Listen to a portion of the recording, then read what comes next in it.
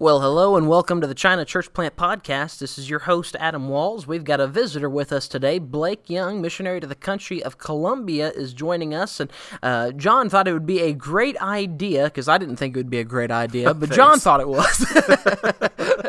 I'm just messing. We're good friends here at Vision, and as we actually started deputation together, and we've been having a good time ever since. In fact, we met each other, or we got acquainted better with each other in Colombia, and so I'll let Blake answer a little bit, or talk a little bit more about that. But the first thing we wanted to do was want to talk to Blake and get a little bit of his background, his testimony, how he came to know the Lord, and then what brought him to the country of Colombia, how he decided to be a missionary. It doesn't have to be necessarily in that order. It could be in a different order, whatever you would like to do.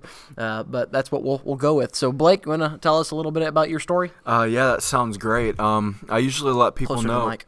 Oh, sorry. How's this? Is this better? That's really good. I want people to hear me. So I usually let people know that I can kind of see God's hand in our family's life before I was born. I remember when I was 16 years old, my mom took me to the side in her room, and she began telling me what life was like for her when she was growing up. And she told me she was raised by my grandparents, her mom and her stepdad. But she said as a child, she didn't remember there being very many happy days because of all the verbal arguments that took place. And so she said at some point as a child becoming a teenager, those verbal arguments became something much more physical with each other. They would pull each other's hair. They would fight with each other with their hands. And it wasn't a good home life to be raised in. And so my mom said when she turned 16 years old, she said, "Blake, I decided to do something crazy." My mom literally took everything she could fit into her one suitcase, and she didn't just run away from home. She moved to a completely different state where she had dropped out of my grandparents' lives for good.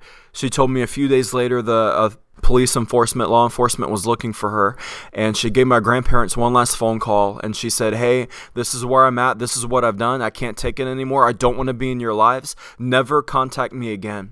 And so she drops out of their lives for several years. Well, a few years go by. She's 18 or 19 years old. She told me how she met my dad, and, surprise, here I am a few months later. But I usually let everybody know that the greatest thing that ever happened to my mom was this guy right here, man. I was cute. I was adorable. I was exactly what my mom needed, but I don't know what happened. But a few years go by. Definitely happened. My hair started falling out. And so a few years go by. I'm probably 5 or 6 years old. I have a younger brother. My mom looks at us and she says, "All right, now boys, I want you to pack up everything you've got because you're going to spend the night with Grandma and Grandpa for a very long time." And we were excited about that, but I don't remember if just a couple months went by. I don't remember if it was just maybe just a few months. But what I do remember is I remember going up to my grandparents and I remember asking them, "Hey, when are we going back to stay with our mom?" But they told me something that hurt because they said, "Blake, you're not going back to live with your mom because your mother doesn't love you anymore and she doesn't want to raise you." And I know all of you know what children are like. I was no different. I began beating myself up over that. What's wrong with me? Why aren't I good enough for my mom? What did I do wrong? And I'd spend the night with her, and she said, "Blake, you're staying with your grandparents because they stole you away from me and they don't want me to raise you boys anymore." And so I think you know what was happening. Our mom wanted us against our grandparents against our mom. And I'll just speak for myself if you're listening. I ended up hating them both. I hated my mom for not loving me, for not wanting to raise me. I hated my grandparents for stealing me away. And so a few years go by, things didn't stop there. I turned 9 years old, and I remember when I turned 9, that's when I met my dad. The DNA results came back after we went to a doctor's office, and I met him for the first time in my life. And I've never told my dad to this day what I thought of him. I don't plan on never telling him what I thought of him when I met him. But when I met him, I remember thinking at 9 years old how much I hated him. I began wondering, where were you my whole life? I guess you found out that I was going to be born. You took off and you didn't want to raise me either. And I hated my own dad. Well, things go on that way until I turned 15. And when I turned 15 years old, that's when God did something exciting in my life. I'm probably too excited to tell you this, but when I turned 15, I got taken out of a public school. I was placed in the Christian school, and you probably know what I'm about to say, but I hated that thing too. I did not want to be there. I look at all of my friends now. And back then I hated them because they had both parents living in the same house. They had everything together. They made friends easy. They laughed all the time, and it ate me up to see all of that. Well, then that first chapel message comes along, and our youth director takes God's word, and he preaches a short sermon from Romans 6:23, and his first point was simple. He said, "For the wages of sin is death." And he said, he was very plainly spoken about the word wages. He said that our penalty for the things that we've done wrong is that we are going to die one day, and that there is absolutely nothing we can do to escape that appointment we have with death. But then he took it a step further and said, because of our rebellion to a holy God and our unbelief in his son, Jesus Christ, he said we deserve to die and go to a real place called hell. And church, I remember sitting there. As soon as he said that, I remember looking up to the ceiling in the pew I was in. And I just remember telling God, I guess you hate me too now. I don't know if y'all know what it's like to go to bed crying yourself to sleep out of anger. Well, that's how angry I was to think my mom, my dad, my grandparents, and now God doesn't even want me. And I don't know how he did it the next day. I really don't. I don't know how when the next day came, I don't know how God broke through the walls I had set up. I don't know how he broke through my barriers, but I praise God. He knows how to do things like that, because the next day I remembered the rest of my youth director's message that said, yes, the wages of sin is death, but the gift of God is eternal life through Jesus Christ our Lord. And he began explaining that heaven is a free gift offered to everyone who would just reach out and receive Christ as their Savior. And then he told us of what Christ came to do, that he was born of a virgin, lived a perfect and sinless life, died on the cross, rose again from the grave. And then he said something I never forgot. You ready for it? He said, oh, and by the way, God loves you. And I don't know how God broke through the walls I'd set up, but I'm glad he knew how to, because that next day I knew I needed to accept Jesus Christ as my Savior. And I knew I needed to put my faith alone in him and turn to God. And church, when he saved me, I really did think the rest of my life was just going to be sunshine and rainbows. I thought it was going to be easy. I thought everything was going to come together. And I'll be honest with you, there were still some very hard times that came afterwards. But the Bible talks about there being a transformation in our lives. And for me, that transformation was all that anger, all that bitterness, that hatred I had to my family. When God saved me, it was like he took it away, and I was able to love them for what I remember being the first time in my life. And that change was so important, because now, over the last 14 and a half years, I've got to see my entire family, down to my youngest brother, down to my dad and stepmom, who I met later, down to my step family on my mom's side. I got to see everyone come to make a profession of faith in Christ. I just want to leave you with something. The Bible talks about there being adoption. I might not have known who my dad was until later on. But when God saved me, I've got a Father in heaven who will never leave me or forsake me. And this God has really poured out his love on us, and I praise him for the work that he's done. Well, praise the Lord.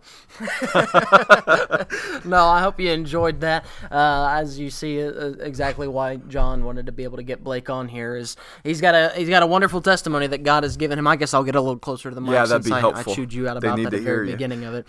And so wherever you're at, no matter what God has put you, a situation God has put you in, God can use you in any way, shape, or form. And we hope that you clearly got the understanding of that. And so as the podcast was going, I actually had to run out and get a couple things done, but I've heard this testimony at least 4 dozen times. That's hard. The first 12 were, okay, yeah, I've got a little bit of a tear in the eye. Now I'm like, okay, I'm just messing. We're good friends, and so it's all right. Don't be writing me hate mail or anything. Please do. John's email is no.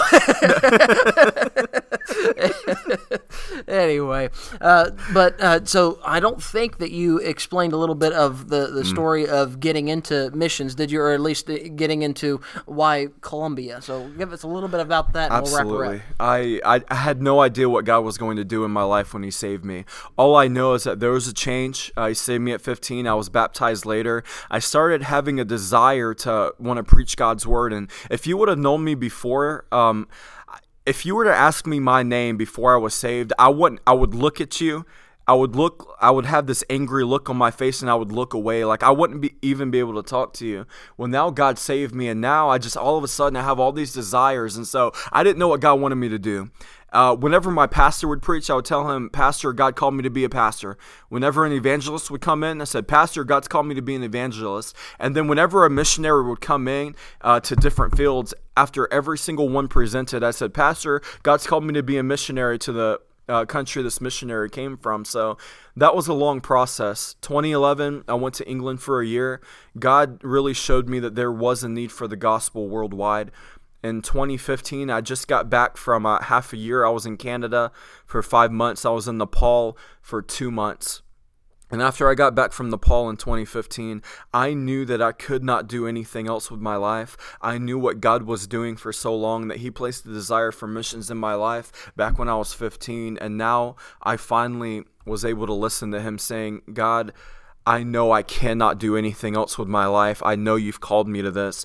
What do You want me to do now? God gave me an opportunity to come to the training center here at Vision Baptist Church in Alpharetta, Georgia.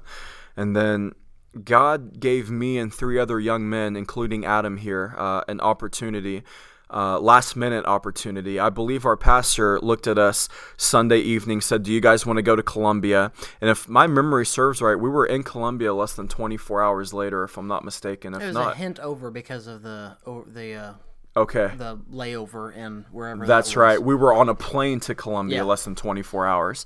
Easily less than 24 Yeah. hours, but we were in a layover for ungodly amount of hours. Yeah, so y'all know I'm telling the truth now. He just verified. And so we got to Colombia, an awesome week. There was a lot of hard work.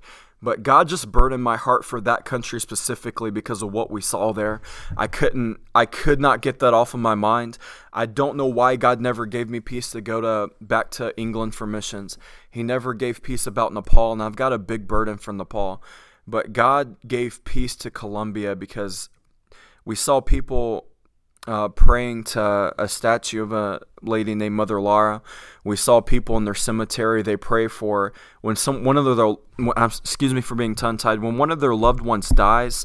I believe they believe that they will go to heaven if someone prays for every single hour for 72 straight hours, and I'm not exaggerating there.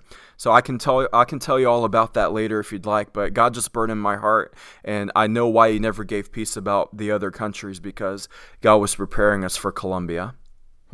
Well, very neat. If you'd like to contact Blake to have him into your church, if you'd like to have if you have some questions for him, maybe you're finding yourself in the family situation that he was at, Blake, tell them how they can get a hold of you real fast. Absolutely. I'm very accessible. Of course, my cell phone number is 865-985-6085. I'm definitely on Facebook. We have a website called ColumbianInitiative.com, but Colombian is not spelled with a U, it's spelled with an O. Colombian is spelled COLOMBIAN. And then we also have a email address you can reach us at, blakeandbridget@gmail.com. How do you spell Bridget? Bridget is spelled the long way as well. Okay, good, just making sure. BRIDGETTE. blakeandbridget@gmail.com. Well, we certainly hope that you enjoyed the podcast and hope that you'll turn in. Now I'm doing it. I would say tune in. Thanks a lot, Blake. Anyway, You're welcome, Adam. Hope you enjoyed it, and we'll talk to you later.